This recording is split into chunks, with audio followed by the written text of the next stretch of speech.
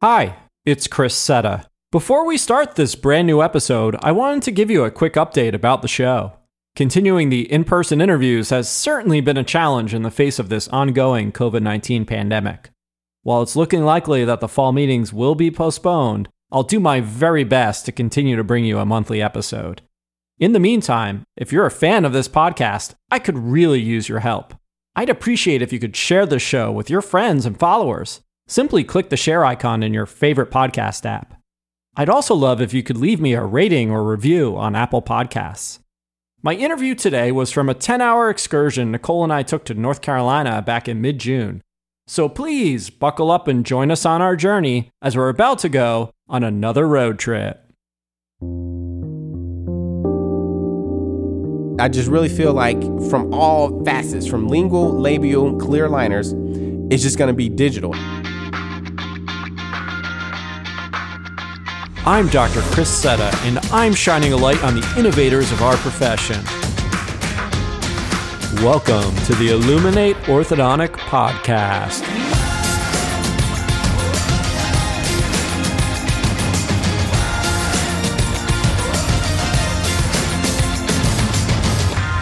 On today's show, my guest is Dr. Bryan Lockhart.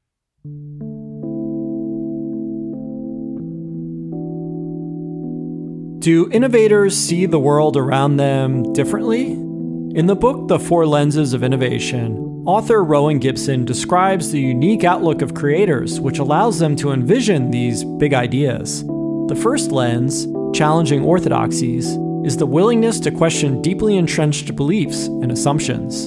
Trailblazers are simply not afraid to challenge dogma. The second lens, harnessing trends, is recognizing the potential of emerging developments while embracing change. Leveraging resources is the third lens, which is repurposing existing skills and assets in new ways or combinations. The fourth lens is understanding needs, or simply paying attention to issues others have ignored while developing new solutions to problems. Today I would like to introduce you to Dr. Bryan Lockhart, an up-and-coming innovator in orthodontics. Bryan has made a name for himself by embracing digital technologies alongside his wife, Dr. Lauren Rennick Lockhart, in their practice. Bryan has developed their own brand of in-house aligners, incorporated digital bracket systems, and has a patent pending on a new orthodontic product. Now, the concept of looking through a different lens not only applies to innovation. America seems more polarized than ever, and you'll hear on today's show, Bryan will challenge us all to look through a different lens to see others' perspectives. Welcome to the podcast, Bryan. How are you today? I am good. Thanks for having me. It's awesome. Of course. And why don't you tell us where we're at? We are in the wonderful city of Charlotte, North Carolina. I'm thrilled for today's episode. So we're recording, for anyone who's following along at home, we're at the A-Loft in Charlotte. We're in a beautiful section called Ballantyne. It's a really nice hotel, so kudos to Marriott, and they gave us a free room to record this. And guess what? We have a beverage today. What are we drinking, Bryan? So you are drinking, I don't know what that is. Well, this is a Noda hop, drop, and roll. So did you get that from here? I did, yeah. Oh, yeah. Because Noda, that's the side of town. We actually have a practice in Noda. Do you now? Yeah. We'll skip over the fact that you're drinking Chardonnay. But so you grew up in Decatur, Georgia, which is a suburb of the ATL. Yes. And tell us a little bit about your childhood. My parents divorced when I was super young, I think like 1 year old or something like that. And originally, my brothers and I lived with my mother for all the way up until 5th grade. And then Atlanta Hartsfield, which is one of the biggest and busiest airports in the U.S., decided that they needed to expand. And the apartments that we stayed in were close to the airport. And they basically sent us a letter saying, hey, we're going to expand. You guys have to go. And at that time, my mother's from Columbus, Georgia, and she wanted to move back to Columbus. And so me and my older brother went to live with my father. So it was myself, my older brother, and my dad. And my dad, he worked for General Motors. And he used to do these crazy hours. So he would go to work at like 7 p.m. and wouldn't get home till like 7 a.m. And so we were in middle school, high school, staying at home overnight by ourselves. And I still remember when we first moved in, we were trying to figure all this stuff out. He was a bachelor at the time. You know, he had his own life. And when we moved in, it's like, okay, well, who's cooking? what are we going to eat? You know, it was all this stuff trying to figure out. I didn't think about that aspect. Yeah, I mean, it's like, how are we going to figure all this stuff out? And so we spent a lot of time doing that, but he kind of was more into school stuff. So, you know, he would have us doing algebra problems before we were even on that subject. And then my brother and I, we played sports all the time and watched sports all the time. But it was cool. It was a different upbringing. I think it changed my life for the better. And that's no disrespect to my mother, because she did what she had to do. But it's something about having a father that really, I don't know how to explain it, but my trajectory in my life changed once we moved my father. So I know you attended Morehouse outside of Atlanta. Did you go in interested in dentistry, or? I did. So going in, I knew what I wanted to do, and it came down to Georgia, University of Georgia, and Morehouse. And at the time, I wanted to go to UGA because they had a section or a major for pre-dentistry. And I was like, oh, well, then that's perfect. And whereas Morehouse, they didn't have that. And so it was either you do biology or chemistry or whatever you want to do. But UGA had a particular thing specifically for dentistry. So that was like, okay, that's where I'm going. And then after I got accepted, I got a lot of this, you know, minority this, minority that, which in hindsight, Really? I mean, they were trying to be inclusive and to, I guess, let me know that, hey, you know, there's a community here that will make you feel comfortable or whatever the situation is. And it kind of, I don't know, it turned me off a little bit. And then Morehouse was sitting right there for the pick. And for people who don't know, Morehouse is not just Morehouse, but it's unique in it's that there were 4 HBCUs literally within a 3-mile radius. So back up a little bit. HBCU. Historically black college or university. Okay. But the good thing about that is you have all of these schools and all of these students all there together. And so the experience was, I mean, it was second to none. And it was something that I think really helped me kind of figure out what I wanted to do, who I wanted to be, because you got people from all over. Because sometimes when you get to, you know, certain schools, you just kind of draw locally. But because there were different ones, and, you know, Morehouse, especially for, you know, African-American men, it's one of the top universities. You got Howard, you have some other schools, but Morehouse is kind of like one of the top ones. So you're getting some of the smartest people, you know, to come there. And, you know, we did have a few Caucasian counterparts to attend, but for the most part, it was, you know, African-Americans. And so you were getting some of the top tier people to go to the school. So the experience was amazing. Interesting. So, you know, we're recording this mid-June, and racial injustices are really coming to the forefront here. George Floyd and a lot of protests are going on throughout the United States. So, you know, this is an important topic, I think, to discuss and have a conversation about. And so as you transition, you went to dental school at UNC. How was that different from being on an HBCU and then going to probably a little bit more of a mixed environment? I don't know if I would call it mixed. No, you think it's mostly white at Chapel Hill? Okay. Absolutely. But the thing is, it was sort of a culture shock a little bit, because if you think about it, from elementary school all the way up to high school and all through college, I went to school with pretty much all black. You know, it was predominantly black all the way through. And then I show up to Chapel Hill, and it's like a total different situation, total different ball game.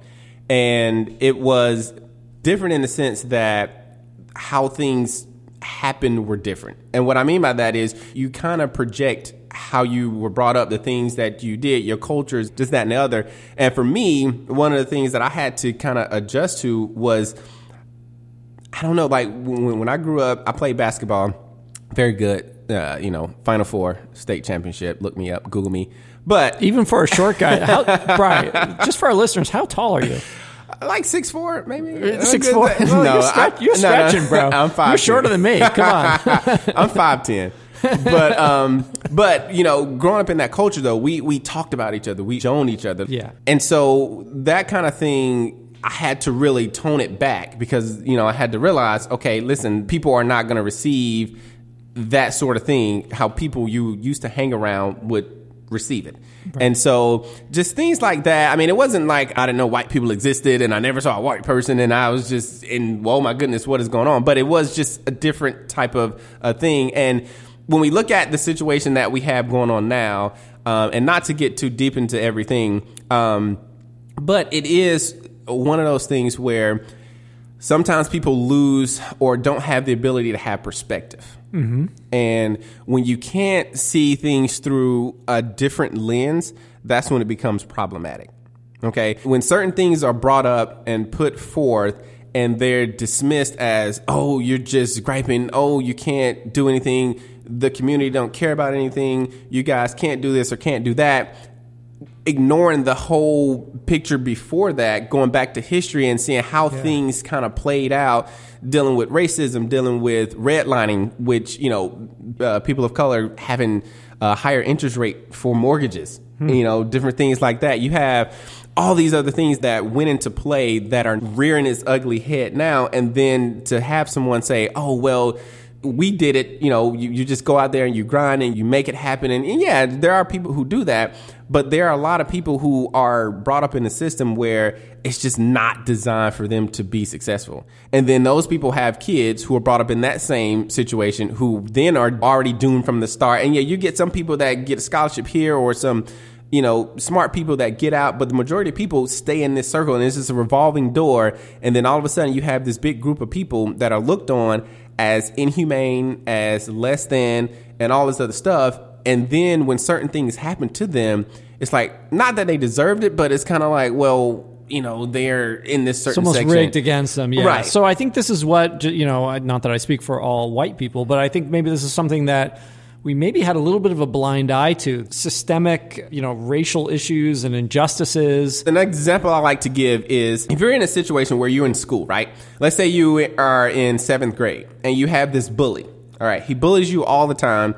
And okay, one day you get fed up with it. So you tell the teacher. All right. The teacher says, okay, great, I'll do something about it. But the teacher knows the bully's parents. So they're friends. And so she gets the kid over and she just gives him a slap on the hand. Nothing happens. Okay. And then on top of that, the bully is looking at you in class, laughing like, ha, ha, ha, ha, nothing happened, whatever. And then goes right back to bullying you. You tell the teacher again, the same thing happens. And it's a revolving thing where it's going on. And you get to a point to where you feel like you're trapped. There's nothing you can really do to stop the situation. And so that's when anger gets involved. And so then when the kid who's getting bullied lashes out, then now this is this uncontrollable, violent kid, this thug, all these other things. And it's like you are ignoring all of the things that led up to that. Because this is stuff that has been happening for a while. And there's numbers out there and it's not new. But it's one of those things now we have body cameras. We have all these other things that are kind of bringing it to the forefront to say, listen, this is a real problem and this is going on and it has been going on for a long time. When are we going to address it? And when we're met with you thugs are looting and rioting and then, yeah, I understand it. You're disrespecting the flag by kneeling. I get all of that, but you're ignoring what the real problem is. I was listening to a podcast today and Kevin Hart was on and he said something I thought was particularly powerful. He said, the names change, but the skin color never does change. Exactly. Just talking about these different tragedies that have happened. I think now there's a lot of unified voices out there. Maybe it's time for a change and really looking at some of these different systems, like you said.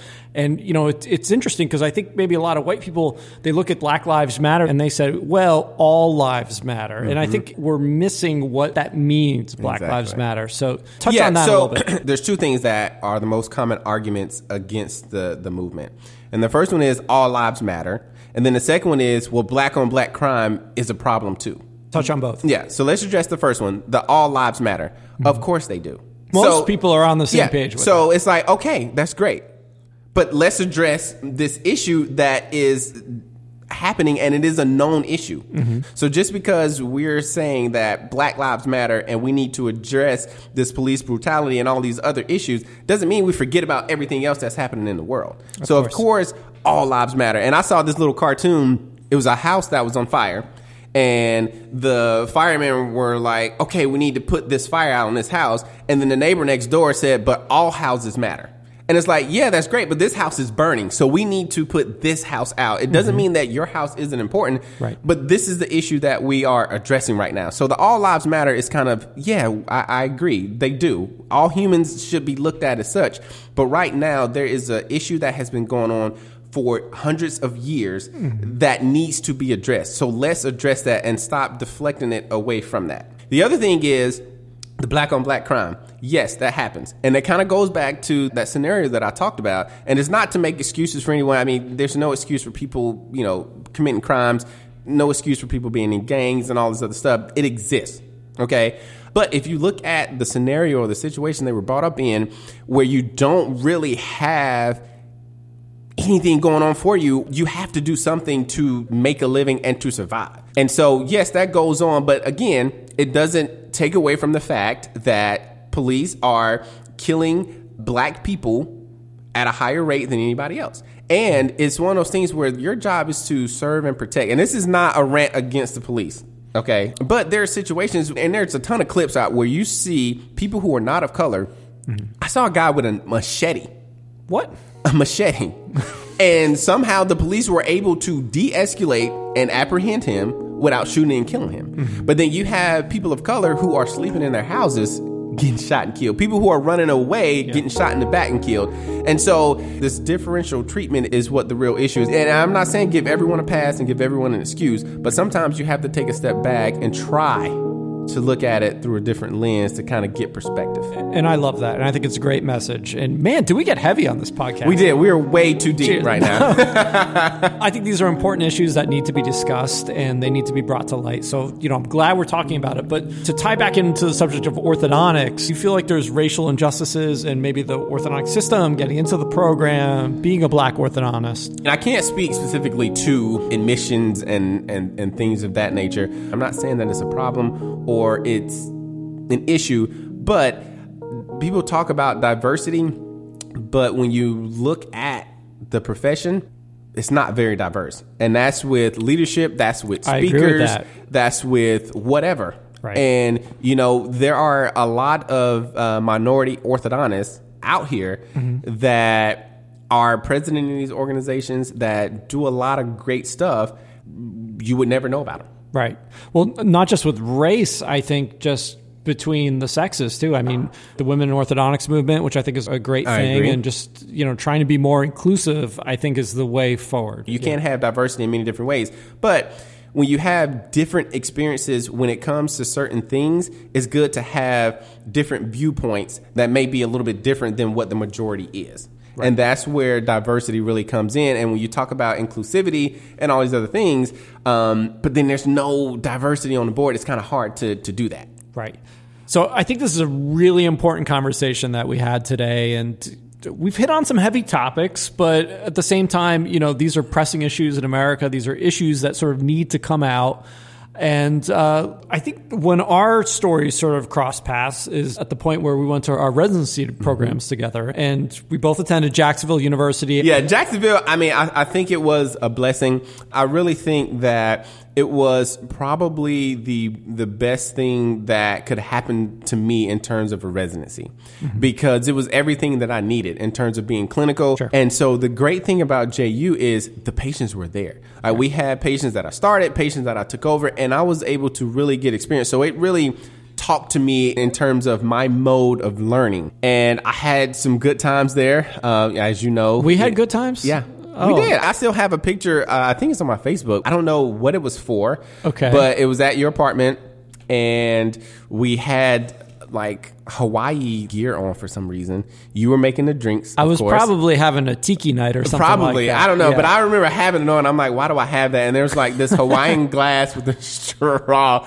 But, for the people who don't know, the mixologists here could really make, some great drinks. And I just remember having those kind of things at your apartment. Yeah. And the other thing that I remember, and you were kind of ahead of your time with this, was. I don't know if you remember the idea club that, this fake idea club that we had at JU, where you would kind of throw different things out. But you talked about, which happens a lot now, having like a membership for retainers. So you pay a certain amount and then you get like X number of retainers or whatever, however you want to call it.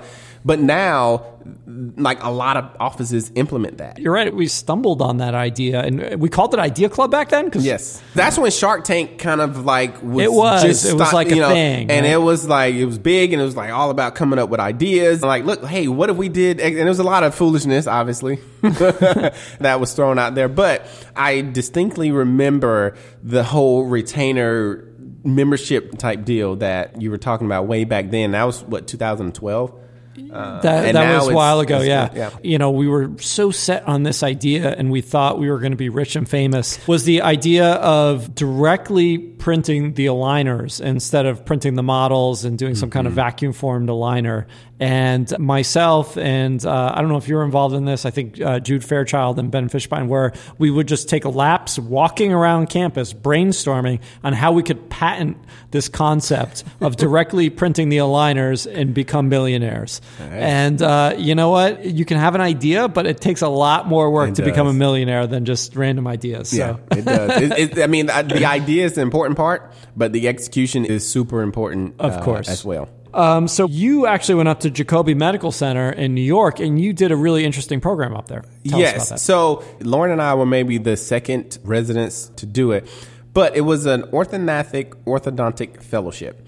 And it was a position for people who have graduated orthodontic residency, and it was in combination with the oral surgery fellowship at Jacobi Medical Center. Okay. And they had a relationship with the local orthodontist in the area where they had this, difficult, severe case. They would send them to the hospital. And if we got a case that was kind of, standard orthodontics, we would refer back to them. So that's kind of how they set everything up. And it was centered around surgery and cleft lip and palate and all these other things. Mm-hmm. But the cool thing about it was we were not residents, so to speak. And so there was a level of autonomy that we had to kind of do what we wanted. Now, the great thing about that is we would scrub in for the actual surgeries. And so, that was paramount in terms of being able to see the kind of struggles that these surgeons are facing when they're doing it. And so when you have these upper sevens that have these lingual cusps holding down and they're in the surgery room trying to get a decent occlusion, but they're only hitting on the sevens and they have to grind down the lingual cusp and all that kind of stuff. It kind of gives you a different appreciation for how to set these cases up. And so just being there and kind of seeing how they did things also allowed me to be able to communicate with my patients now. It just gave me a solid foundation in terms of really presenting the surgical option and really presenting it. Sure. Not, oh yeah, you need surgery, but we can do this, take teeth out or do rubber bands and get the best. There's a difference in, how we present cases because, a lot of times it's, oh, well, no one goes for surgery, right? Mm-hmm. And there are people where I talk to them about it and they decline it as well. And so it's a real thing and it happens. But a lot of times we kind of just mention it, but it's just. Do you think maybe there's not a confidence in sort of presenting that as an option? Exactly. Like, oh, you could do this, but we can do X, Y, Z. And if you give somebody an option of doing surgery or doing something just moving the teeth, they're going to choose the teeth every time. Well, of course. But doing that fellowship really just kind of opened my eyes in terms of making it not a mystery. Mm-hmm. And also seeing that it's really not that bad. Like the surgery is a real thing. It's a serious thing. Anytime you put anyone in general anesthesia, there's risk, involved.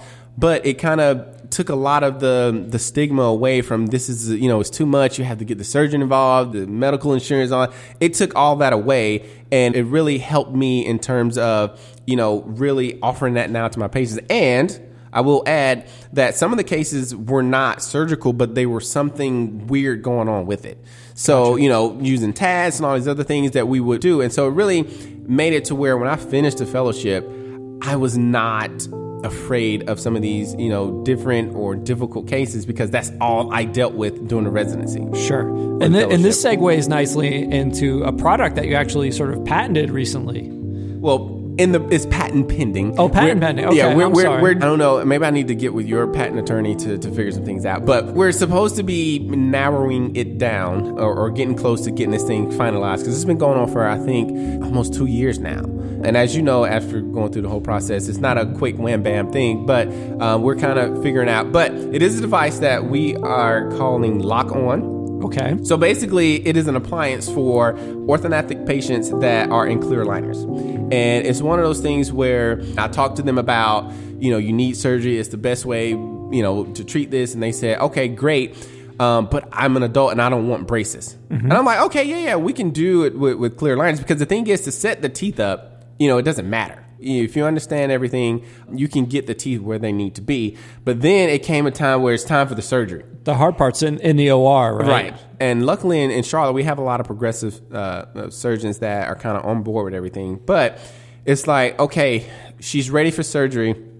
what are we going to do? Because I didn't want to put braces on, because then you have to go a few months, because it's really hard to put braces directly in the line, especially when you're going around a curve, and then to put stainless steel 1925 in, stainless steel wire in and have it all passive. It doesn't work that way. You put the braces on, you put a night tie in, and then you work up into your surgical wires. Well, the patient chose clear aligners because they didn't want to wear braces, and to have them in braces for a month, 2 months before surgery is not something that they're interested in. Right. And then, you have the TADS idea where you can put a few TADS in on either side, but the surgeons usually charge an extra for that. There's an extra healing that comes from that. Mm-hmm. And there's certain limitations in terms of the rubber bands that you can wear, because they're only usually putting 4 on each side.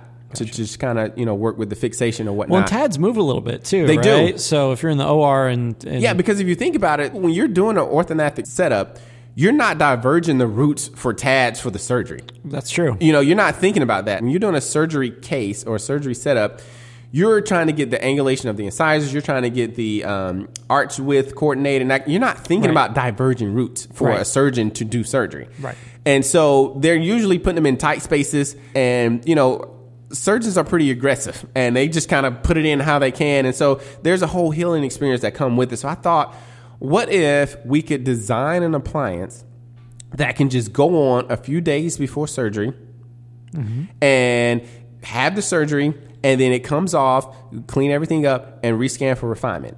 And that's when the idea came about. And I'm like, you know what? That will be great. Because, again, people who chose clear liners did not choose it to wear braces for a month or 2 months. Right. Okay? And so what this does, it goes on completely passive. It has surgical hooks on it, so the surgeons love it because it's almost like they're dealing with braces at this point, okay? Because they're used to tying it, they're splint in and ligature tying and all this kind of stuff, and they have these stainless steel wire, these hooks. It's almost like braces, so they love it. The other thing about it is when it's time to come off, there's no healing. You just pop it off of the teeth. It's great, and it's super easy, and it's easier to hook up elastics, which is amazing because sometimes, those 4 elastics, you're limited in the directions that you can wear, the rubber bands. And so having this on will allow you to really get creative with the elastics. And so it was like, you know what, this is a great idea. The amount of people who need surgery isn't changing, okay? But the amount of people who want clear liners is. So if you think about from that perspective, you have the same amount of people who need surgery, but more people are going into clear liner treatment. Something has to give. And that's when I was like, you know what, this is the time to kind of interject this appliance, and I think it will be great. So we'll see how it turns out. One of the things I love, Bryan, is that it started with just a simple question, what if? And that's sort of how I came up with the precision aligner buttons. I said, what if there was a button that fit within Invisalign semicircle cutout, just like a puzzle piece? Yeah. And it was just a simple question. And so what I love about your invention, and I've checked out the patent application, it's almost a little reminiscent of the old arch bars, right? Yeah. That went in, but it's like a custom, is it metal 3D printed or how do you... So the first one that I did was with NeoLab. Okay. And I tried it with my local lab, but he didn't have a laser welder. So the thing that he sent back was horrendous. It was the worst thing ever. Well, NeoLab is a great lab. Shout out to Christian Sarman. Yes. So the next step is once everything kind of gets through, and I actually try to make it a business and actually do something, is partnering with the lab so that it is something to where you send a scan in, it is designed digitally and then 3D printed. So it's true CAD CAM. And it's ready to go. You put it on a few days before the surgery. They have the surgery. They do the healing. You pop it off, and it's good to go. Because the thing is, you brought up the arch bars, because that's another thing. Again, it's the healing. Right. And, you're attaching that to the gums and the bone, and it's just... But this looks, just for our listeners so they can visualize it, same sort of intermaxillary fixation if you had an arch wire with crimpable hooks on there, but these are laser welded, and then there's, correct me if I'm wrong, there's like bondable pads that go directly onto the facial surface of the teeth. Yes. And everything's sort of bonded on, and, right? And it goes on as one piece, which is huge, because one thing that I didn't notice... So there's an IDB tray that would be the ideal thing, but the thing, because it is made off of a 3D scan, it fits. So the first time I did, I just etched got everything prepared, put the composite on the buttons, and then it goes, you just put it on and just cure it. Like, because it fits. It's passive. It goes right on, and it's super easy. And so having some sort of, indirect bonding would make it a lot easier. But up until this point, we have not done that yet. But what I was getting to is, in the fellowship, there was this huge deal about these surgical lugs getting lost. So you put them on, you crimp them onto the wire, they get loose, they follow out. And for surgeons, they have to do the whole count of how many gauze they had when they started. They have to make sure that same amount of gauze is at the end. All these different things where you go on these lugs and all of a sudden they're missing.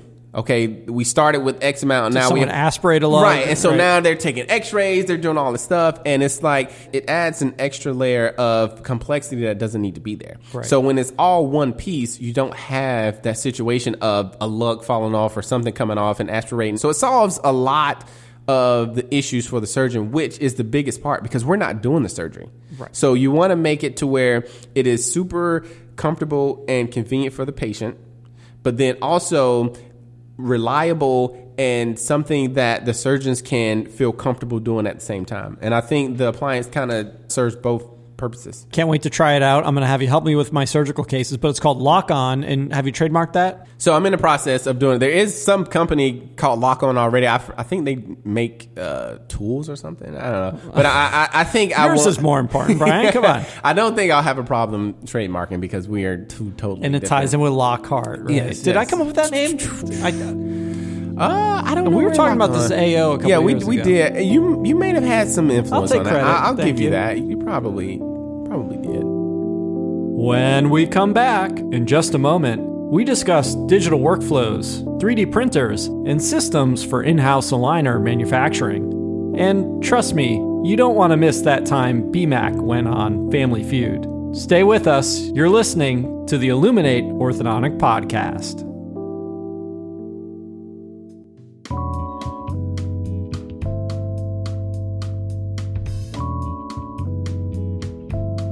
Kind support for this podcast comes from Lightforce Orthodontics. Dr. Alfred Griffin and his team at Lightforce Ortho have developed the world's only fully custom bracket system. Each bracket is fully customized based on your treatment plan and your patient's unique tooth morphology. Complete customization enables your cases to not only finish faster, but with even better results. Head over to lightforceortho.com to request your demo today. Mention Illuminate Podcast and you'll even receive some super cool Lightforce swag. Support also comes from Hip Creative. Ready to turn prospects into patients for good? Well, check out Hip Creative. Attracting new patients requires not just a plan, but implementation. Hip realized this and developed a program to integrate team training, transparency, and accountability into your individual practice. These proven strategies put you back in control of finding and keeping the right patients while organically growing your practice for long-term success. To find out more, visit hip.agency. Welcome back to the Illuminate Orthodontic Podcast. I'm Dr. Chris Setta. You may have heard that the Lockharts have a practice called Dual Image Orthodontics, but you may not have known that Bryan's wife Lauren is actually a twin. So we all went to dental school together, graduated the same year, and of course they had this idea that they would open a practice together, Lauren and Lindsay, and they would do dual image because of both of their image, blah blah blah, whatever you want to call it. But then in comes BMAC. Oh jeez, and you were everything. Right. And so then it's like, okay, now we're going to open a practice, but it's still applied. And one of the things that we liked about it, and not to get cheesy or deep about it, but what we do with orthodontics is amazing. Mm-hmm. And you take someone who was shy or bashful or apprehensive or whatever, and throughout treatment, and when you finish, you give them this new smile and this newfound confidence or whatever, and they're a totally different person. And that's why we have a butterfly mural in our office as well, because it's all about the transformation, and you start off as a cocoon, and then you develop into this beautiful, right. And if you think about a butterfly, they're beautiful, they're elegant, they're confident, it's a real deal. So it's kind of one of those things where we're taking someone from where they used to be, transforming them into something that's more confident, that's more beautiful, and it all just tied in. since we opened our second location with Lauren's twin sister, Lindsay. So we have ortho-only practice with myself and Lauren. And then we have the ortho general dental office in Noda, which is where your beer's from, where she does the general dental work and we do the orthodontics out of it. But the name still applies. And I learned this too recently, that your other sister-in-law is a hygienist. Yes. Now, she has not come onto the practice yet, because one thing you have to be careful about is when you bring family in and you have disputes or issues, it can really go south quickly. Well, so I think we're kind of treading lightly with with that situation. But she's in Charlotte. She is a practicing hygienist. She's not with the practice, though. Yet.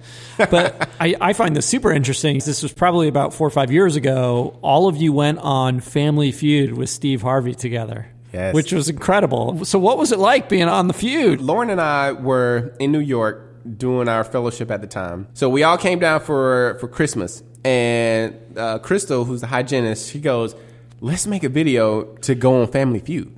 And we're like, really? But turns out they called us back from the video, which was a shocker and it was surprising.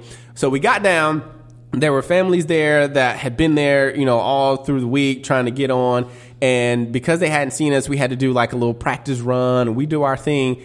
And then we get called up first. And I'm like, okay, so you have all these families that have been here for, 2-3 days. People who have done live auditions.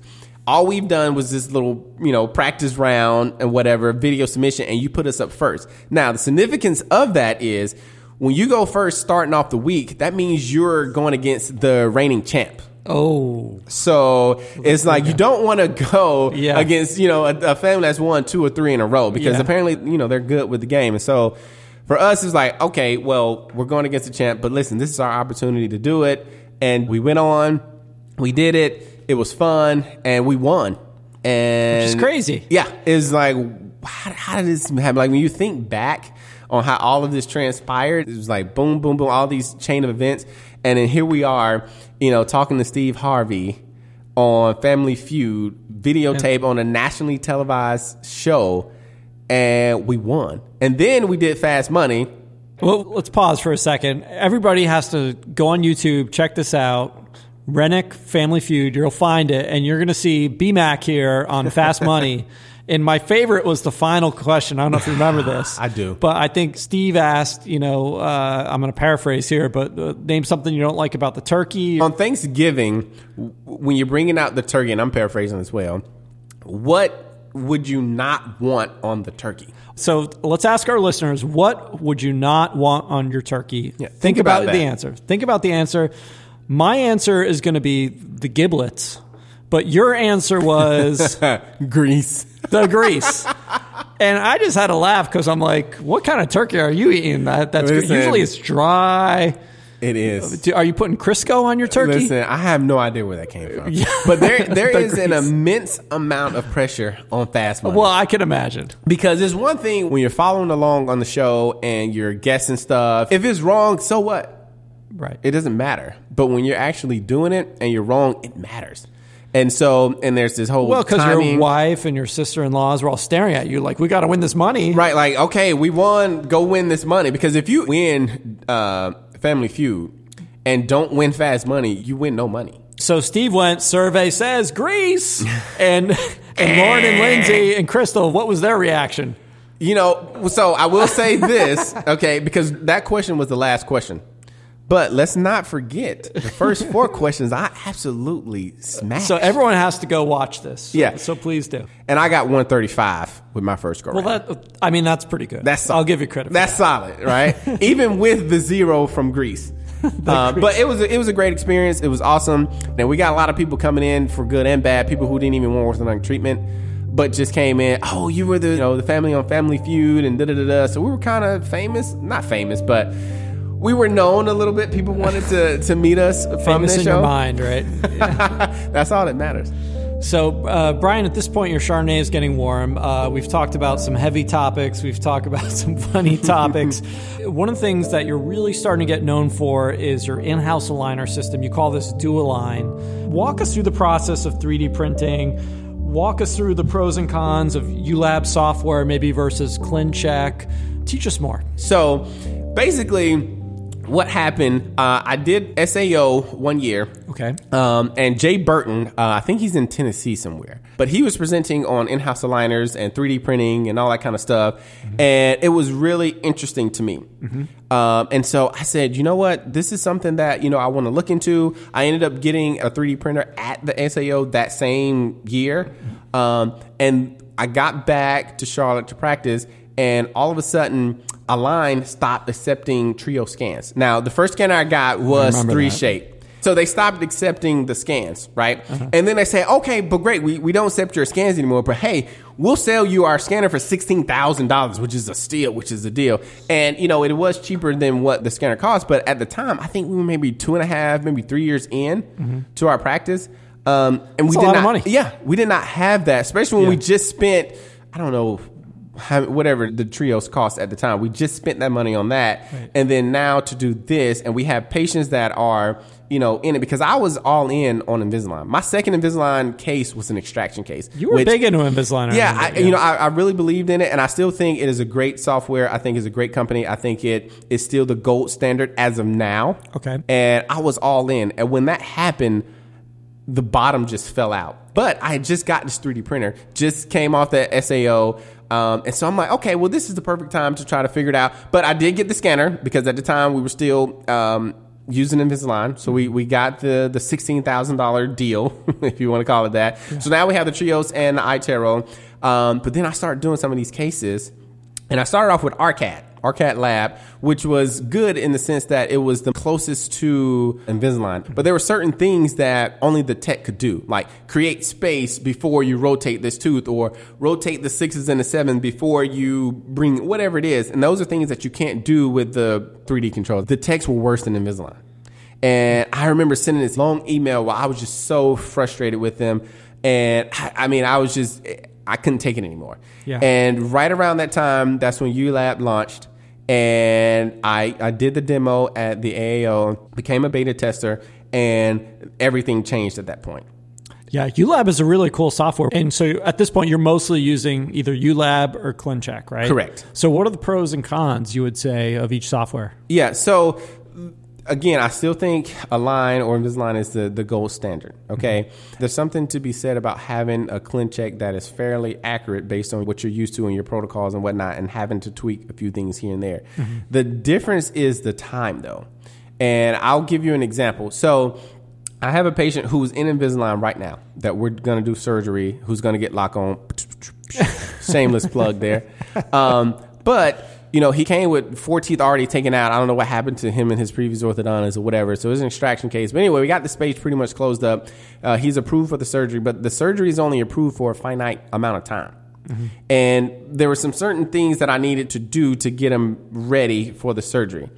And I'm on this time crunch. And so I take the scan, send it to Invisalign. I have to wait however long it takes to come back. They're giving me all these aligners. I'm trying to tell them, listen, shrink it, because I know what I'm trying to do doesn't take this long.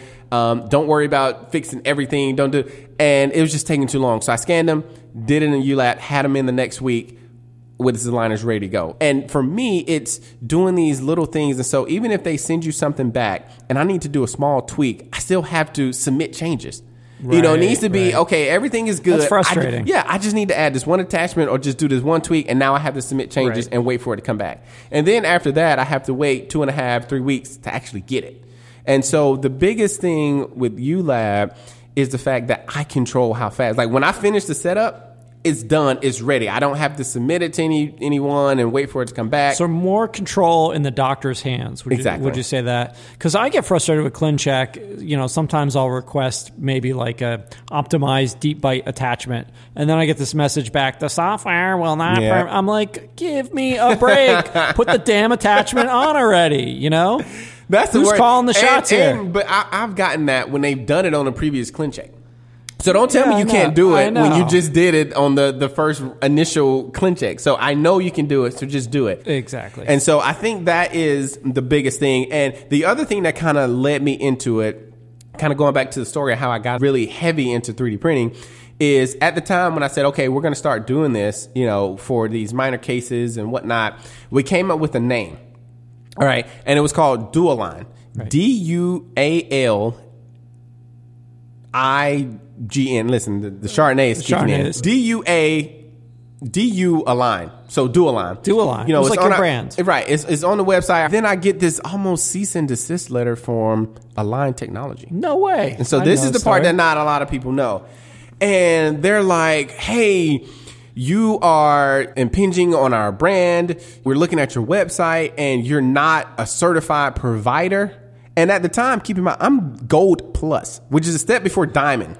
And we get this email about you're not certified, you're not this and that. And I'm just looking at them like, you gotta be, excuse me, I almost cursed then, but I'm not. You can curse.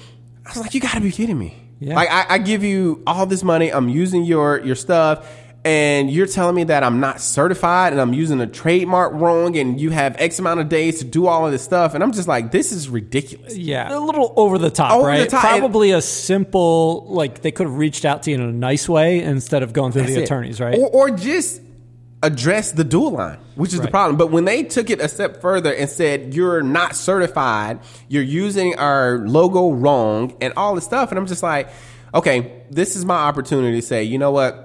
I'm just going to really go all in. You have to always realize that the patient comes first.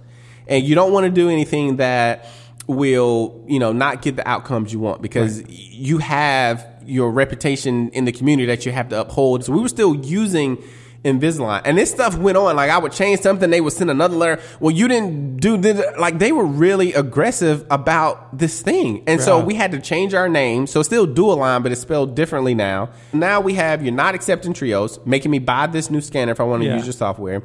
Then you send me this letter badgering me about how I'm putting Invisalign on my website and all this other stuff. And I'm just like, you know what? This is the writing on the wall. If there's ever a push to go ahead and step away, it's now. And so, like I said, we still use them, but we started doing more things with in-house aligners, and it would turn out to where a patient only cared about a certain thing. So maybe they just wanted to close the gap in the front. But I saw they had a low-hanging upper left 6. Mm-hmm. So I would close the gap, but I would also intrude the upper left 6. So if it didn't work out, it didn't matter because all they cared about was the gap. But I would test different things out. Gotcha. And so that's when I working exactly. And that's when I started realizing, hey, we can do this, we can do that. And once that happened, the light bulb went off and I doubled down on the printers. I said, we're going all in. This is our thing. Last year, 2019, I did, I think 6 cases with Invisalign.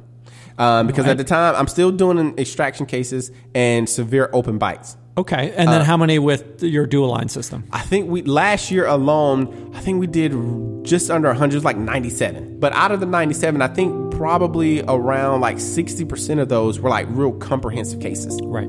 And because at this point, I've tinkered around with different things, different movements to see what can and cannot be done. And so I realized, okay, I'm all in and I'm trying an extraction case. So I have extraction and open bite, which are the 2 things that I'm still using Invisalign for. Gotcha. So if I see that this plays out, that's it. Right. Okay. And I'm going all in. And there's a lot of people that feel like, oh, you can't scale this. You can only get rid of Invisalign if you're only doing 10 cases a year or you're doing this small amount. But if you're doing a lot of cases, you can't do everything in-house. And that's a myth. And so how do you counter it? So why is that a myth? So it's a myth because you can. And this is not coming from somebody who is, theorizing or, hypothesizing. I'm doing it. Mm-hmm. And it's all about the systems. Now, you can't jump in. Like when I first started, I was not doing all these comprehensive cases. But as time evolved and as you get comfortable, you get your systems locked down, you have the workflow that does it and makes it work, and you can do it. Yeah. And right now, we have our team, we have 3 printers, and we have everyone responsible for a certain part of the process. Great. So not one person, because that's another thing. A lot of people say, oh, well, I'm going to do in-house aligners and get this lab tech and it's going to work out. But and then what happens when your lab tech's out, right? Right. So not only do you have that, okay, because that's a big point. Mm-hmm. If you have one person dedicated to it, that person gets sick, that person leaves. Right. Maybe this stuff is too much. Or like, I'm not doing this. And they leave. You have a huge void sitting right there. But the other thing is this person has to print. This person has to clean the models, they have to cure the models, they have to suck down the models, cut the aligners out, polish the aligners, package the aligners. That's just way too much if you're really going to do it on a big scale. Right. So we have someone that prints. We have someone that suck downs and cut out. We have another person that polished. And so it never overwhelms one particular person. And everyone knows what they're responsible for, and so they get it done. And that's how you scale it. So one, you have to... Well, that's manufacturing 101, right? It's like the assembly line, Henry Ford. That's it. And you have to have the throughput with the printers to do it. And one of the things I want to address or talk about is the printers. Okay? Because for orthodontic models, you don't have to be extremely accurate. Okay? If you're doing a crown prep and you need... proven. Right. And you need that margin... Exactly. Yeah. And you need the margins to be spot on for general. You need to make sure accuracy is there. But for orthodontics, I don't want to say it actually doesn't matter, but it's not that big of a deal. Now, do you use Formlabs or what printer are you using? So I don't. So I have an EnvisionTech Vita. Okay. EnvisionTech, or E1 is what it's called, and I have a Jewel. Okay. And so back when it all started, there was a case about the Forms Lab because it was super cheap.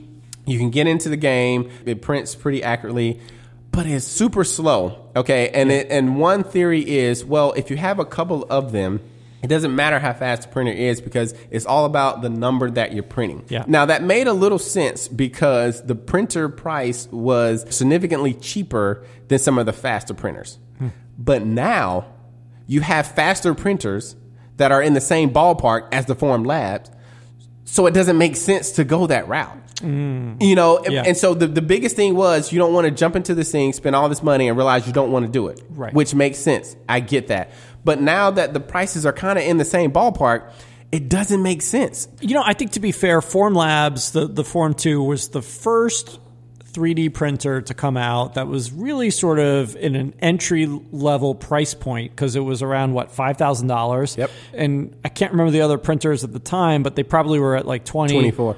Yeah, 24. So, for instance, I got the Vita, which I would not advise, but when my very first printer, I paid $24,000 for it. Yeah, so I mean that's a big investment if you're dabbling with a technology that you don't even know. You don't even know. And some people may have gotten into this for retainers, not even doing the in-house aligners, and they may realize this is too much on the manpower manufacturing side. Right. I want out. So, you know. Yeah, and that's why I would not advise anyone to jump out and get a super expensive printer like I did.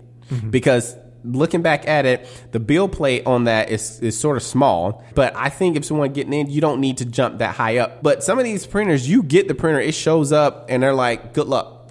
You set it up, you figure it out, and you have to join this Facebook study group to get all this stuff. And the ones I wanted, I needed to have warranty. I needed to have support. I needed to have someone who's going to come up, set it up, train me and my team to do it, because again, a little more customer service, right? And because I'm not the person that's going to go in and really try to figure this stuff out. And if you are, that's fine. So anyway, at this point, the Chardonnay went from warm to hot. We got to wrap this up. Final question for you, Bri. Yeah.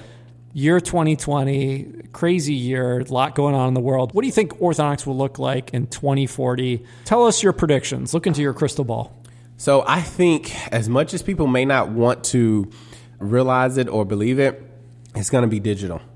And I know a lot of people are kind of like, well, you know, we can do great results with the analog way of doing things, and you can. But I think the way things are progressing, digital is just going to be the way to go in terms of clear liners, in terms of brackets. So be more specific, because, I mean, obviously things are going digital, but like what do you mean particularly? Everything. So aligners, braces, and everything. So we just started on with Lightforce. Great company. Yeah, custom 3D printed brackets. I mean, you think about adjusting the torque for every specific tooth instead of having, you know, generic torque and then you have to do all this other stuff that, you know, goes with it. Tooth anatomy is out of the way. Indirect bonding those trays, so it cuts down on bracket placement errors and all this kind of stuff. I mean, this is where it's going. Embrace, you know, we have a lot of cases going with Embrace. It's a game changer. And so this digital thing is one of those things where you can really dial everything in. And that's why I am all for it. And the thing is, once you have kind of entered the arena, it's all the same. So in other words, if you're doing clear aligners, transitioning to Embrace is super easy because your workflow is the same. You scan the patient, you submit it, and you adjust the setup, and then they send you what you need to send. You indirect bond it. If you're doing clear aligners, whether it's Invisalign, in-house, or ClearCorrect or whatever, you take a scan, you adjust the setup, they send you indirect bonding, even though it's attachments, but it's essentially indirect bonding. If you're doing Light Force, you take a scan, you submit it, you adjust the setup, they send you indirect bonding. So your workflow is the same. And the important thing about it is being able to adjust everything how it needs to be. And in terms of efficiency, in terms of outcome, you can't beat that. And I just really feel like from all facets, from lingual, labial, clear aligners, it's just going to be digital. And not just from the standpoint of everybody's just pushing digital, whatever. I think it's going to come a point where companies are going to realize that, and a lot of this analog stuff is going to go away. Almost like if you look at some of the things that were going on that are obsolete now. And so I think digital is just the way it's going to go, and I think it's going to be for the better.